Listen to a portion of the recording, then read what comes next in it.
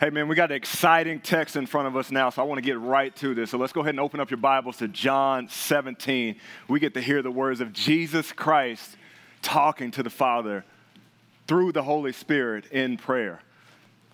So let's get straight to it and hear what Jesus had to say to the Father before he went out and was betrayed. Chapter 17, starting in verse 1, it says this. It says, when Jesus had spoken these words, he lifted his eyes to heaven and said, Father, the hour has come. Glorify your Son, that the Son may glorify you, since you have given him authority over all flesh to give eternal life to all whom you have given him. And this is eternal life, that they know you, the only true God, and Jesus Christ, whom you have sent. I glorified you on earth, having accomplished the work that you gave me to do. And now, Father, glorify me in your own presence with the glory that I had with you before the world existed. Verse 6, I have manifested your name to the people whom you gave me out of the world. Yours they were, and you gave them to me, and they have kept your word. Now they know everything that you have given me is from you. For I have given them the words that you have gave me, and they have received them and have come to know in truth that I come from you, and they have believed that you sent me. I am praying for them. I'm not praying for the world, but those whom you have given me, for they are yours. All mine are yours, and yours are mine, and I am glorified in them. And I am no longer in the world, but they are in the world. And I am coming to you. Holy Father, keep them in your name, which you have given me, that they may be one, even as we are one. While I was with them, I kept them in your name, which you have given me. I guarded them, and not one of them has been lost except the son of destruction, that the scripture might be fulfilled. But now I am coming to you, and these things I speak in the world, that they may have my joy fulfilled in themselves. I have given them your word, and the world has hated them, because they are not of the world, just as I am not of the world. I do not ask that you take them out of the world, but that you keep them from the evil one. They are not of the world, just as I am not of the world. Sanctify them in truth. Your word is truth. As you sent me into the world, so I have sent them into the world. And for their sake, I consecrate myself, that they also may be sanctified in truth. I do not ask for these only, but also for those who will believe in me through their word, that they may all be one, just as you, Father, are in me and I in you, that they also may be in us, so that the world may believe that you have sent me. The glory that you have given me and I have given to them, that they may be one, even as we are one. I in them and you in me, that they may become perfectly one, so that the world may know that you sent me and loved them even as you loved me. Father, I desire that they also, whom you have given me, may be with me where I am, to see my glory that you have given me, because you loved me before the foundation of the world. O righteous Father, even though the world does not know you, I know you, and these know that you have sent me. I made known to them your name, and I will continue to make known that the love with which you have loved me may be in them and I in them. Amen. As the word of God says about Jesus and his prayer to the Father. I was reading this article recently about Kobe Bryant, and in the peak of his career, a reporter asked, how did you develop your skill set? And he said to the reporter, honestly, I stole it from most of the greatest of all time. And you know what? When he was 10 years old, he lived in Italy. His father played professional basketball, and his grandfather would send him tapes. Most people would send, their grandkids food and candy and all that. He sent his grandson tapes. He sent him tapes of the old basketball games of some of the greatest players. And so Kobe would take these tapes and he would study them. He would devour them. He would find out everything that he could about these basketball players that were called the greats of the NBA. And so that's where he got a lot of his moves. And so you see when he learned how to create space like Oscar Robertson. He learned how to do a pull-up jump shot like Jerry West. He learned how to post up and have post moves like Hakeem Olajuwon. He learned how to have a wicked, unstoppable fadeaway like Michael Jordan. And he learned how to have this tenacity like Jordan had as well. All these great players, Kobe said he got it because he studied them. And we recognize Kobe as one of the greats of the NBA that ever played the game. When we think about something as Christians, we have more than just the arguably the greatest player in the NBA. We get to study the word of the greatest human being to ever walk the face of this earth in Jesus Christ. We get to study his life and all that he did through the word of God. We also, in our passage in front of us, get to study exactly how he prayed so that, like Kobe did with the greatest in basketball, we can emulate a lot of the same things that Jesus prayed in our own prayer life. Because let's face it, here's the facts. When we talk about our prayer life, all of us know we should pray. But when we think about our own prayer life, we all have these peaks and valleys. And a lot of times we get in these valleys of our prayer life where we struggle. We struggle to know what to pray for. We're grasping for things to pray for. We can sit on our knee or be on our knees and sit there and pray and have moments of silence because we can't think of anything to pray for. We can be sitting in the car thinking about our prayer life and praying for something, and then 5-10 seconds later, you forgot you were even praying. You're on to the next thing. Or you sit there at your bedside before you go to bed and you think about all the things you want to pray for, and you fall asleep while you're praying. All of these things happen to all of us. And the reason they happen to all of us is because a lot of the times we don't know what to pray for. We know there's a lot of things out there, but we become overwhelmed with so many things we should pray for that we don't pray for anything. And it becomes a lot of silence. Well, Jesus gives us right here in John 17 his prayer to the Father, that he's filled with the Spirit, that same Spirit that I talked about last week that fills all of us as believers of Jesus Christ. The same Spirit is leading him and giving him the words to say and giving him the guidance to pray to the Father to make sure that he is aligned with the Father's will, and we have that same Spirit within us. And so as I preach here tonight, if you never again want to have another dull prayer life, if you always want to know how to have an enriched prayer life, how to have a full prayer life, then we need to take a look at exactly how Jesus prayed. Because he had the best prayer life. He had the most effective prayer life. He had the best relationship with the Father because he and the Father were one. And so we can take a look at our prayer life and take a look at God's word that is inspired by the Holy Spirit praying to the Father, and we can model our prayer life exactly how Jesus prayed to the Father in John 17. So I want to go ahead and get this down right now, and it's our 1 point for the evening, but don't worry, that doesn't mean you're going to get out early because I got 6 subpoints for you, but our 1 point covers the entire chapter, and it is this. It is be more Christ-like by praying exactly like Christ. You and I need to be more Christ-like. If that's our goal, if that's why we're here in the flesh still and not in heaven with Jesus, because our goal is to glorify Christ with our life, and we want to be more Christ-like in all that we do, then we need to start praying like Christ prayed. Praying like Christ prayed. And here's what I want to do with this message tonight is I want to make 6 observations to be able to enrich your prayer life. For you to be able to look at it and say, if I ever get to a moment where my prayer life feels dull, I know exactly where to go back to get the foundation to make sure that my prayer life stays at a high level at all times, because we're talking to God the Father, y'all. So this is where we're going to start in our passage, starting with verse 1, going back to the top. I want you just to focus on in the middle of the verse. It says, Father, as he starts, the hour has come.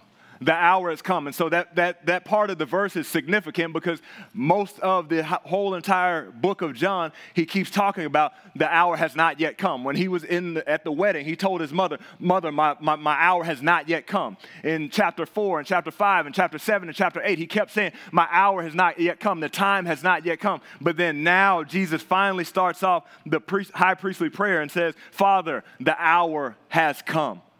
So we don't have to wait any longer about what's about to happen. Glorify your Son so that your Son may glorify you. Right? Sounds like a tongue twister there, but what Jesus is saying is glorify me. As I prepare to go to the cross, God, glorify me. Give me the strength. Make your revelation come out in me. I want you to be glorified through my life, through my death on the cross. I want you to be glorified through me. Right? Verses 2 and 3. And so Jesus was sent on this mission, right? Throughout life, he was born of a virgin, right? He lived this perfect life. He was sent on this mission ultimately to go to the cross and to die. He was sent on this mission to die, and he did it perfectly. Perfectly. And so he's saying, Father, glorify me, right? So that I may glorify you. That shows that deity, right? That he has, that equalness with the Father, because in the book of Isaiah, God tells us that no one should have my glory. But Jesus is saying, glorify me, because he is even with the Father. He is equal with the Father. And so as we think about things that we need to be praying for, here's letter A for us. One thing that we need to be praying for is thanksgiving regarding Jesus' completed work on earth. Thanksgiving regarding Jesus' completed work on earth. Right? At the end of that section, it says in verse 4, I glorified you on earth having accomplished the work that you gave me to do, right? He accomplished the work. So God sent him from heaven down to the earth to be born of a virgin, to live the perfect life that none of us can live, to die on the cross for all of our sins, but not just to die, but to be resurrected, to defeat death so that none of us can be plagued by death, so that none of us will have the sting of death, that we can continue to live hopeful. But that's not it. That's not it, guys. It doesn't end there, because what we talked about last week, we can't talk about the gospel without remembering what? That A word was what? You swing and a miss. Ascension, right? Ascension. Did we talk about the ascension, right? Jesus must go up so the Holy Spirit can come down. So we can't forget about that ascension. Right? That ascension. Jesus didn't just raise from the dead and didn't walk around and continue to walk around after 40 days. He was lifted up, right? That Acts chapter 1. He was lifted up and he was ascended so the Holy Spirit may come down, right? But all that's going back to is Jesus saying, glorify me, Father, because in John 19:30, he says this when he was on the cross, it is finished, tetelestai, right? It is finished. The job is done. It is completed. The mission that you sent me for is now done, and I may be resurrected after that and ascended to heaven. Verse 5, he says, the glory, right? And now, Father, glorify me and in your presence. Glorify me in your presence with the glory that I had with you before the world existed, right? That takes us back to John 1:1-2, right? At the beginning. In the beginning was the Word, and the Word was with God, and the Word was God. He was in the beginning with God, right? He was with God. And so if you take a look at that picture, right? Jesus was with God. The Holy Spirit is there. The triune God is there at the very beginning. Jesus gets sent down. He empties himself, right? Comes down to earth as a human being. 100% man, 100% God. He lives this life and then he dies, he resurrects, he ascends, and now he's back up with the Father. So he's saying, Father, glorify me, bring me back up to where I was at the very beginning. When this all started, that's where he was with the Father. And so that's why in John 8:58, when he's talking to the Jews that are constantly trying to pester him and badger him into calling him out and saying, you're blaspheming and all this stuff, he can say to them, before Abraham was, I am, right? I am. I am, because he was there from the beginning. Right? And so thanking Jesus about his completed work on earth should do three things for us primarily. It should humble us, one, to realize that, look, we brought nothing to the table, y'all. Nothing to the table. Right? We're not good. We're filthy rags at best, right? Jesus paid it all, right? He did everything for us. It should humble us. Number two, it keeps our eyes on the mission. When we start to pray and give thanksgiving to Jesus for what he did, his completed work, it reminds us that God has an ultimate mission for Jesus. God has an ultimate mission for all of us as believers of Jesus Christ. There's a mission there. And so that keeps our mind focused on that when we give thanksgiving to Jesus. It also gives us peace in all circumstances. We talked about that last week. He has overcome the world, right? So there's nothing that this world can do because Jesus has already won. He's already victorious. Somebody's got to say amen. Amen. He's already victorious on that, right? But Jesus could have stopped his prayer right then and there, right? And that would have been sufficient. He could have just said, Father, glorify me, and focused on himself the whole time. But I love how he broke down his prayer because the first part of the prayer, that chapters 1 through 5, he's focusing on himself, right? Jesus can do that. He's focusing on himself when he's talking to the Father. But then for the rest of the 21 verses, he's praying for others, specifically the followers of him, followers of Jesus Christ. He prays for them for the rest of the passage, right? He takes a chunk and prays for those that are there, the apostles, the current disciples that are there with him. And then the last part of the section, he prays for the future disciples to come. That's you and I. Jesus is praying for us, right, when we read John 17. And so that should bring us great joy that Jesus has us in mind when he's praying that. We'll talk about that here in a little bit. 21 verses praying for others. Not himself, for others. And so when we think about our own prayer life, how much should we be praying for others? How much should we get the focus off of ourselves? Because guess what? We should pray for ourselves. No doubt about that. You should pray for ourselves. But Ephesians 6:18 tells us this. It says, praying at all times in the Spirit with all prayer and supplication. To that end, keep alert with all perseverance, making supplication for all the saints.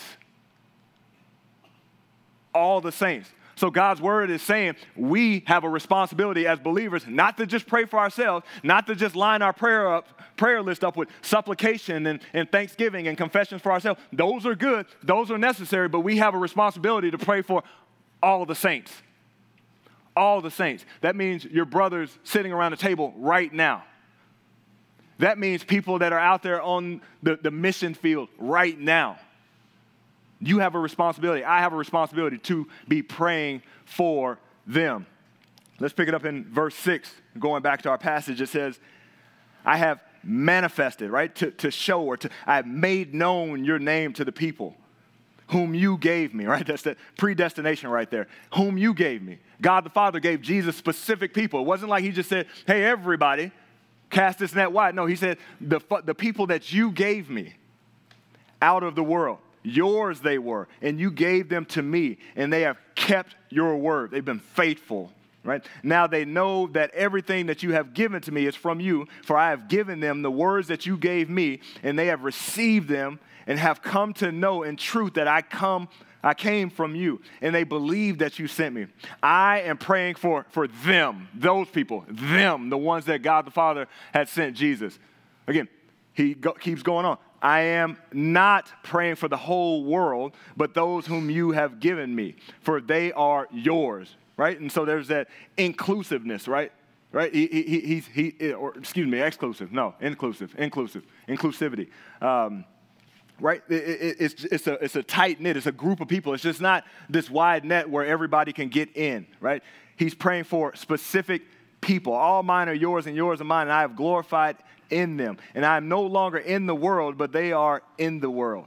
I am coming to you, Holy Father. Keep them in your name, which you have given me. Right? If you have given me. Letter B, I want you to write it down this way. We need to pray for faithfulness of believers. Faithfulness of believers. 1 John 2:16, you can write that down as well. It says, for all that is in the world, the desires of the flesh and the desires of the eyes and the pride of life is not from the Father, but is from the world. It's from the world, right? We need to be praying for faithfulness of believers because guess what? We all live in this world, and guess what this world is trying to do? It's trying to suffocate us, right, as Christians. Right, I talked about that last week. It does not want to hear the name of Jesus Christ. If it can do anything, it wants everybody to shut up about Jesus Christ, right? Because the Holy Spirit convicts them. There's that conviction of sin. There's a conviction that a life that doesn't have Jesus Christ ends in judgment, right? And so if we can get rid of Jesus Christ, we don't have to hear about that, then we would all be okay, right? That's what the world is saying. We would all be just fine. We would do well without it. But that's not true. We know that's not true. And so the world is continuously trying to suffocate Christians, trying to suppress the good news of Jesus Christ because they don't want to hear it, right? And it's just too easy for all of us to get off track. If we're not focused on God's word, if we're not praying about God's word, if we're not guarding ourselves, as Ephesians 6 says, if we're not armoring ourselves up, it's way too easy for all of us to get off track. And so we need to be constantly praying for the faithfulness of believers. We see that in the parable of the sower or the seeds, right? You throw seeds among the thorns, right? They hear the word. They hear the word, right? They cherish the word at first, but what happens? They get choked. Right? They get choked out, and then all of a sudden the word is gone. They're no longer following the word because they've been choked out by the cares and the desires of the world. We need to be praying for believers and believers at large. We need to be praying for our church, not just Compass Bible Church, but we need to be praying for all the faithful churches across the world because they're under attack. Every single faithful church is under attack, all right? Every one of them. And so you and I have a responsibility that we need to be praying for those churches. We need to be praying that God would light more lampstands so that more people that haven't heard the word of Jesus Christ can hear the gospel, the good news, and have eternal life. Pray for our church. Pray for other churches to be faithful, remain faithful when there's so much temptation out there to water it down just a little bit. Just a little bit. Because if you water it down just a little bit, they'll leave you alone. The more you water it down, the more you'll be left alone. The more you water it down, the more your seats might be filled. The more you water it down, the more money your church might have. There's a lot of temptations, y'all. A lot of temptations. And we need to be praying for the faithfulness of believers to stay to preach the word of God as it is written in the word of God. Let's pick it up back in verse 12. While I was with them, I kept them in your name, which you have given me. I have guarded them, and not one of them has been lost except the son of destruction, that scripture might be fulfilled. So that was supposed to happen, that scripture might be fulfilled. But now I am coming to you, and these things I speak in the world, that you may have my joy fulfilled in themselves. I have given them your word, and the world has hated them because you are not of the world, just as I am not of the world. I do not ask that you take them out of the world, but that you keep them from the evil one. They are not of the world, just as I am not of the world. So letter C, I want you to write it down like this. We need to be praying for protection of believers. Protection of believers. Couple verses up from that Ephesians 6 passage, Ephesians 6:16 says, in all circumstances, take up the shield of faith with which you can extinguish all the flaming darts of the evil one. The same evil one that Jesus was talking about in his prayer, right? Guys, realize, I hope you know this, but this should be a constant reminder to yourself. Satan wants to destroy you. Satan wants to destroy you. I take you out. And here's the thing that we oftentimes don't realize. We oftentimes think about Satan as this big Godzilla, right? This big mass destruction, this guy that's causing complete havoc. Yeah, he does that, but that's not his greatest work. His greatest work is just being subtle. His greatest work is having you forget about him. His greatest work is getting you just slightly off track, where then you miss it by a mile. That's his greatest work. His greatest work is, it comes in the things that you listen to. When you think, it's not ideal, but it's not that bad.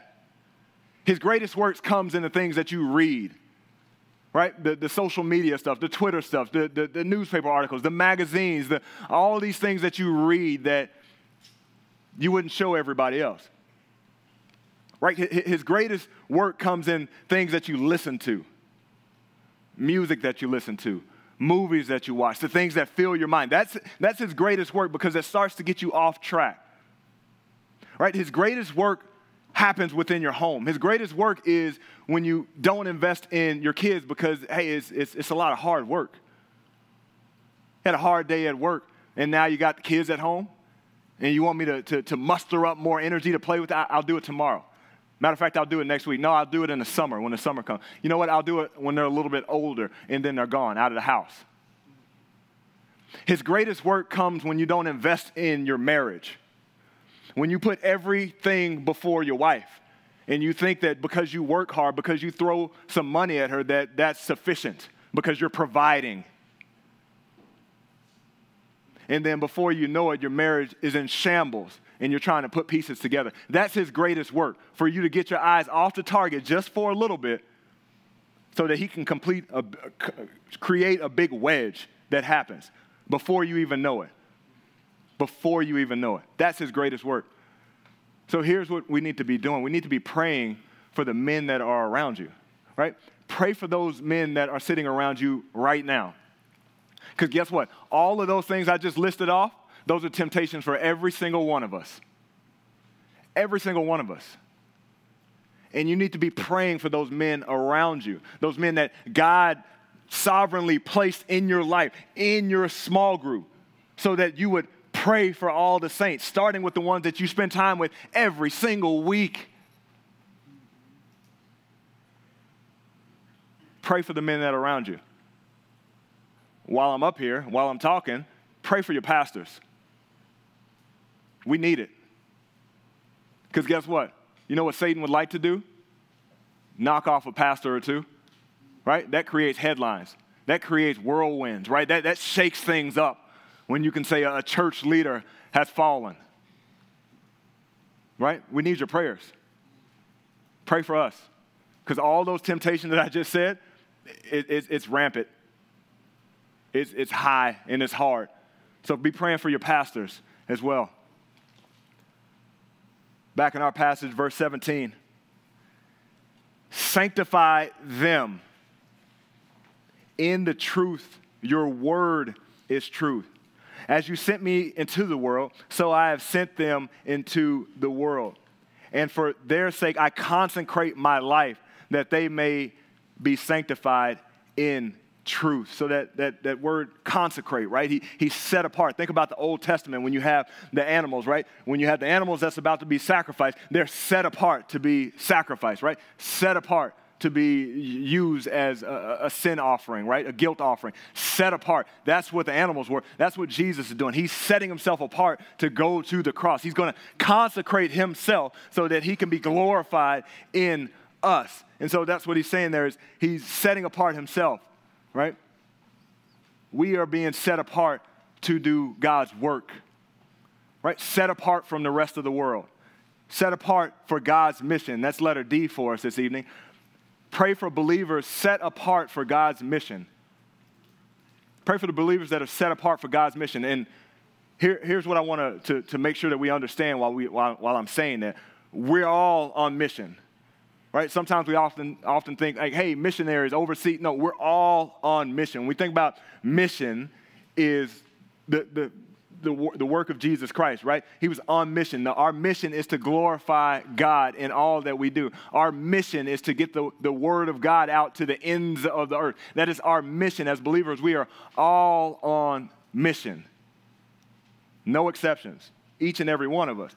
But for this sake, I want to focus it down on actual missionaries, right? I want us to think about missionaries in specific and add that to our prayer list. Praying for believers that are set apart for God's mission, those that are giving their life to go overseas, to sacrifice all the things that they could have had here, a pastoral job, they could have had a regular job, they could have had all this, but they say, I'm going to go overseas because there's someone that has not heard the gospel. There's someone that has not heard the good news of Jesus Christ. There's someone that has not had the opportunity to hear what can give them eternal life. And I want to go over and share that in places that have not been reached just yet. We need to be praying for those. And there are tons of those. And you talk about somebody that's just right there in the midst of the fire, those are missionaries overseas, right? You read some of the stories, you read some of the biographies, you read some of the things that are happening, the articles that are happening over there. Guys, they need our prayers. They need our prayers. And the only way we can know how to pray for them is if we are studying the things that are happening well beyond Orange County. If we're studying the things that are happening well beyond Compass Bible Church, because they need our prayers. And we are to pray for all the saints, including those. And so praying for missionaries overseas, I mean, there's a ton of resources that we can go to be praying for them, right? Voice of the Martyrs is a great website. Right? They'll send you a magazine every month, and it gives you story after story about people that are being persecuted for the faith. And guess what? They're not backing down. They're willing to put their life on the line for Jesus Christ because they know ultimately that Jesus is victorious overall. And so they're willing to put their life on the line. The Joshua Project is another one.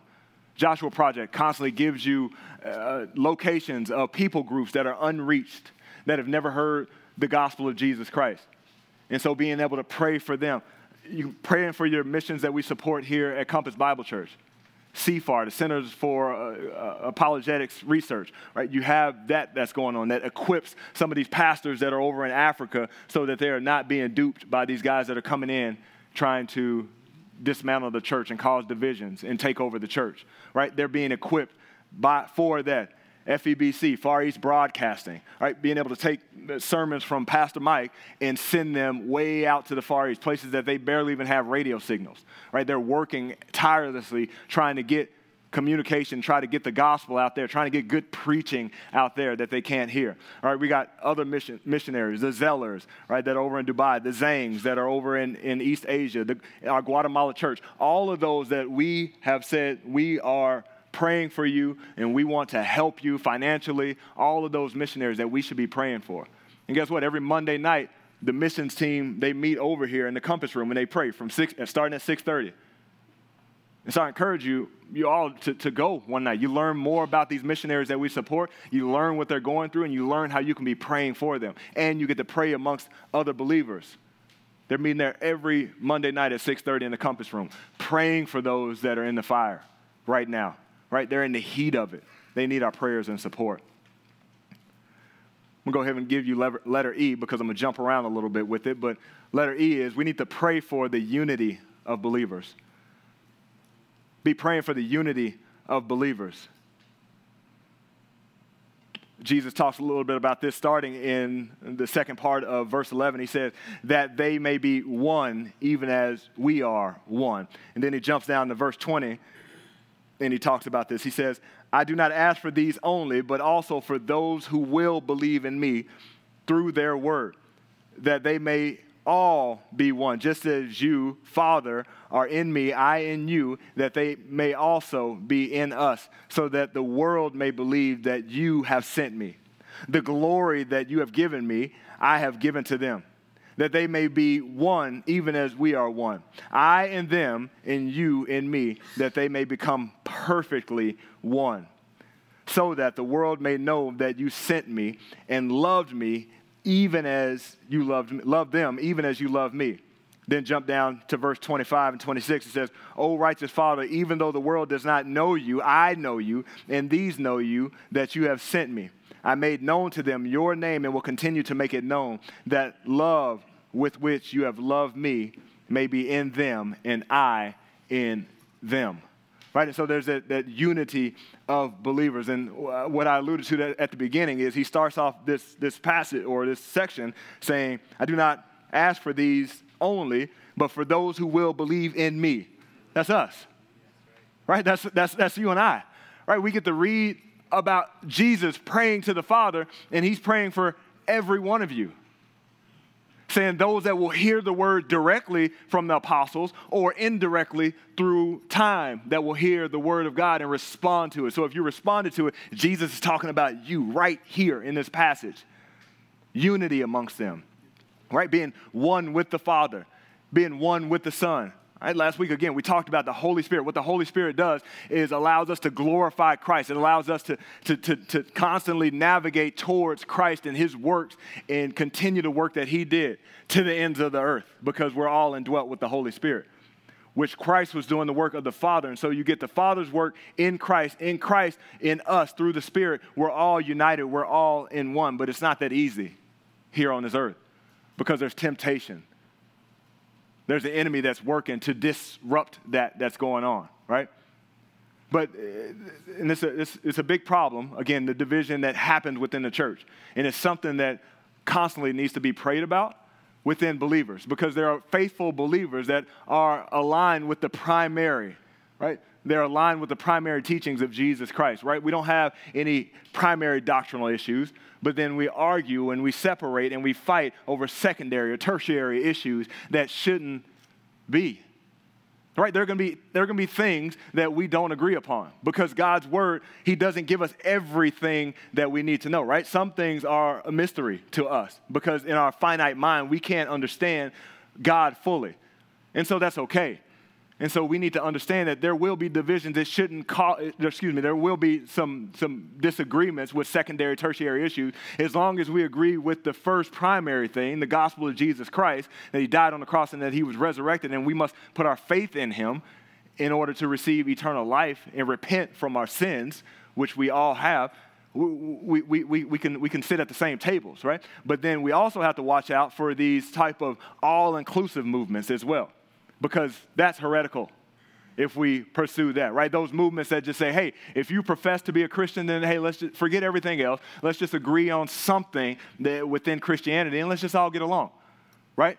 There's movements. There's a movement called John 17 movement, right? They take Protestant Christians and they put them with Catholics and say, hey, we kind of all read the same Bible. We kind of got most of the stuff aligned together. Let's just all get along, right?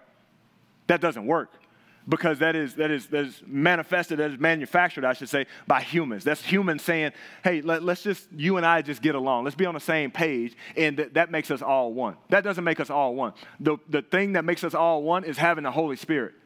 Having the Holy Spirit within us as believers, because then when we have the Holy Spirit, now we have God's help in being one. It doesn't happen through our own manufacture and design as human. I don't care how you try to put it. We're not capable of it. And so understanding that there needs to be unity amongst believers that we constantly need to pray for. The solution is the gospel. The solution is being in Christ. The solution is having the Holy Spirit within you to help guide you towards Christ, to be your helper, as it says in John 16. The last verse that we have lingering there is verse 24. Father, I desire that they also, whom you have given me, may be with me where I am, to see my glory that you have given me because you loved me before the foundation of the world. Before the foundation of the world. A few years ago, we took the kids on a vacation, and it was awesome. We ended up taking them to this campground that had like these cabins, and basically you send these families out there, and they got pools everywhere. They got all kind of amenities for the kids. It's just a big, fun playground, and adults can be there as well and have a good time. It was awesome. But leading up to that, I told the kids that we were going there, and they were so stoked about it that they were literally watching the YouTube commercial about it probably every day, 2 weeks leading up until the actual vacation. And I mean, they were getting all giddy about this YouTube video. Like, oh man, look at it. Look, I'm gonna go down this slide, right? I'm gonna jump in the pool like this. I'm gonna jump in. And all I could think to myself is, just if you're that excited about watching it on screen, just wait till you get there. I mean, wait till you get there and it's gonna blow your mind, right? But that's what Jesus is saying here. He's saying it was exciting to have me on earth. I was doing miracles. You got to see me in the flesh. But just wait till you get there. Just wait till you come where I reign for eternity. Just wait till you see that. That's what he's saying. And Christ wants to, he's praying for us to see him in his glory. Right? When he was here on earth, that was a beautiful thing. That was a great thing. But his glory, his real glory that he wants us to see, that he wants all the believers to experience for eternity, is up there in heaven. And he's praying for us to get there. And so, letter F, we need to pray for believers to focus on that future dwelling with Christ. Focus on that future dwelling with Christ. Because that day will come where we will spend eternity with Christ. And we will see him in his full glory. Full glory. And some of you that got aches and pains and beat up joints out there, look, you'll have a glorified body too. You won't ache. You won't have pain anymore. You won't have any of that stuff. You'll have a glorified body, but more impressive than that is seeing Jesus in his full glory and spending eternity with him. And he's praying for us on that.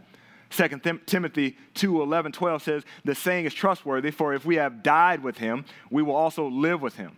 If we endure, we will also reign with him. But if we deny him, he will also deny us. At Colossians 3:1-2, if then you have been raised with Christ, seek the things that are above, where Christ is, seated at the right hand of God. Set your mind on things that are above, not things that are on earth. So every day that we wake up, everything that we do, we should constantly have our minds focused on Christ. Not how am I going to make more money, not how am I going to get a better job, not how am I going to get this, how am I going to get that. It's how can I do the work of God? How can I be on mission? How can I be aligned with the will of the Father who Jesus was aligned with, who the Holy Spirit is aligned with? How can I do that with my life? And sometimes that's going to take you in some unique directions that you didn't plan on. But again, it's not about you and I. It's about Christ getting the glory. It's about Christ's name and his truth reaching the ends of the earth in our own life. There's a huge difference when I do memorials for believers versus non-believers. Huge difference. And it pains me. Every time I come up here and I preach the gospel, it's a pain, but at the same time, it's a beautiful thing because people's hearts are open, right? Their minds are thinking about eternal life, like what's going to happen. And so we preach the gospel during memorial services. But when you have a believer that's there, then it's a much sweeter thing because believers in the room can all agree and be united with, hey, guess what? If they had the opportunity to come back, they ain't coming back here, right? They'll say, hey, I'll see you when you get here. And I even had somebody ask me at one point in time, do you think, my loved one is thinking about me? And I said, no. No. And I didn't want to be mean, but the honest part is he or she is focused on God's glory. Right, they're being able to see Jesus' glory fully revealed to them. They ain't worried about us. They're saying, we'll see you when you get here. But they're locked in and focused on Jesus and his glory and being able to dwell with him. That's how great his glory is. They ain't even thinking about this. The people that they love during their time here, not thinking about it. Jesus' glory is taking up all of that attention and more. And we'll all get to see that, Lord willing, one day, if you have put your faith and trust in Jesus Christ. And so we need to be praying for believers to constantly focus on that goodness, constantly focus on God's glory that is seated up above, that is up in the heavenlies, right? As opposed to getting mixed up with all the stuff that's going on here. Because guess what? There will be tribulations before we enter the kingdom. All of that stuff will happen. But guess what? Jesus is victorious, and one day we will see his full glory. And that's what we need to be focused on. All these things that I just mentioned, those 6 things, 5 specifically about others, you can easily pray for yourself. I get it. You can pray for yourself on all of these things, and you should. You should. But the point of this is what Jesus did is praying for others. Remember, 21 verses out of his high priestly prayer, out of the prayer before he was about to get betrayed, out of the prayer before he was about to go to the cross. He wasn't praying a pity party. He was praying for his followers, praying for other people. So I want to ask you this. How much are you praying for others?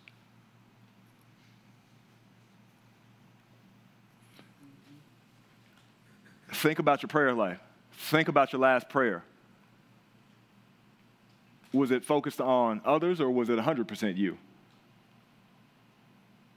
Because we have a responsibility to be praying for all the saints. How's your small group prayer health? Right, we all start small groups every semester. I was right there as a leader. You start that prayer list, and you're like, all right, we're going Echo this year. I mean, last year we did Prayer Mate. That didn't work. We're going Echo. All right, this year we're going pen and paper. We're going to switch it. We're going to make this thing work. It doesn't matter what you use. It doesn't matter what you use.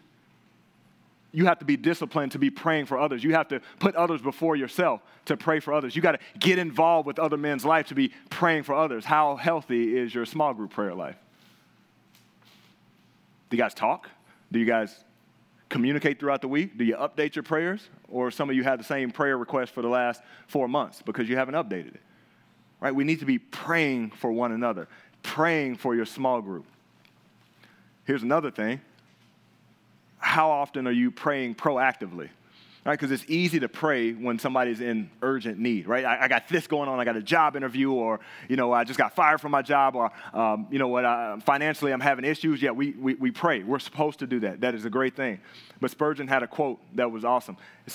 He said this when he was talking about just resorting to praying for sick people or reactive prayers. And he said those are necessary, but when a man is upstairs in bed and cannot do any hurt, you pray for him. But when he's downstairs, he's not sick, he's active, he's moving around, and can do no end of mischief, you do not pray for him. Is that wise and prudent? Again, when people are sick, when they're, quote unquote, on the shelf a little bit, when they're out of pocket, then we pray for them fervently. But we need to be praying for one another when we're not sick, when we're running wild, when we're 100% healthy. That's where we can get ourselves in trouble. All right, we need to be praying for brothers in Christ when they're healthy, proactively. So that requires getting to know the people within your group, getting to know what's going on in their life, and asking them some of these questions that we're talking about now. See, Jesus didn't need a organized prayer list, right? He didn't need Echo or Prayer Mate or anything like. He didn't need any of that stuff because he knew it all already, right? He knew what they were thinking. He knew what they were going through. He knew all of that. You and I don't know all of that. We need to ask questions. We need to follow up. We need to be diligent. It takes effort and work to have a healthy prayer life with others involved in it, as much as Jesus prayed for others. Carl Sant is the CEO of 24 Hour Fitness, and when I was working there, he was a COO, but he was brought in to be groomed to be the next CEO. And there was a time when I was at our Carlsbad office, and I got a call from his assistant that said, hey, we need you to take Carl from Carlsbad up to Ontario, about an hour and a half, depending on traffic. So it was an opportunity where I got to sit in the car with our future CEO.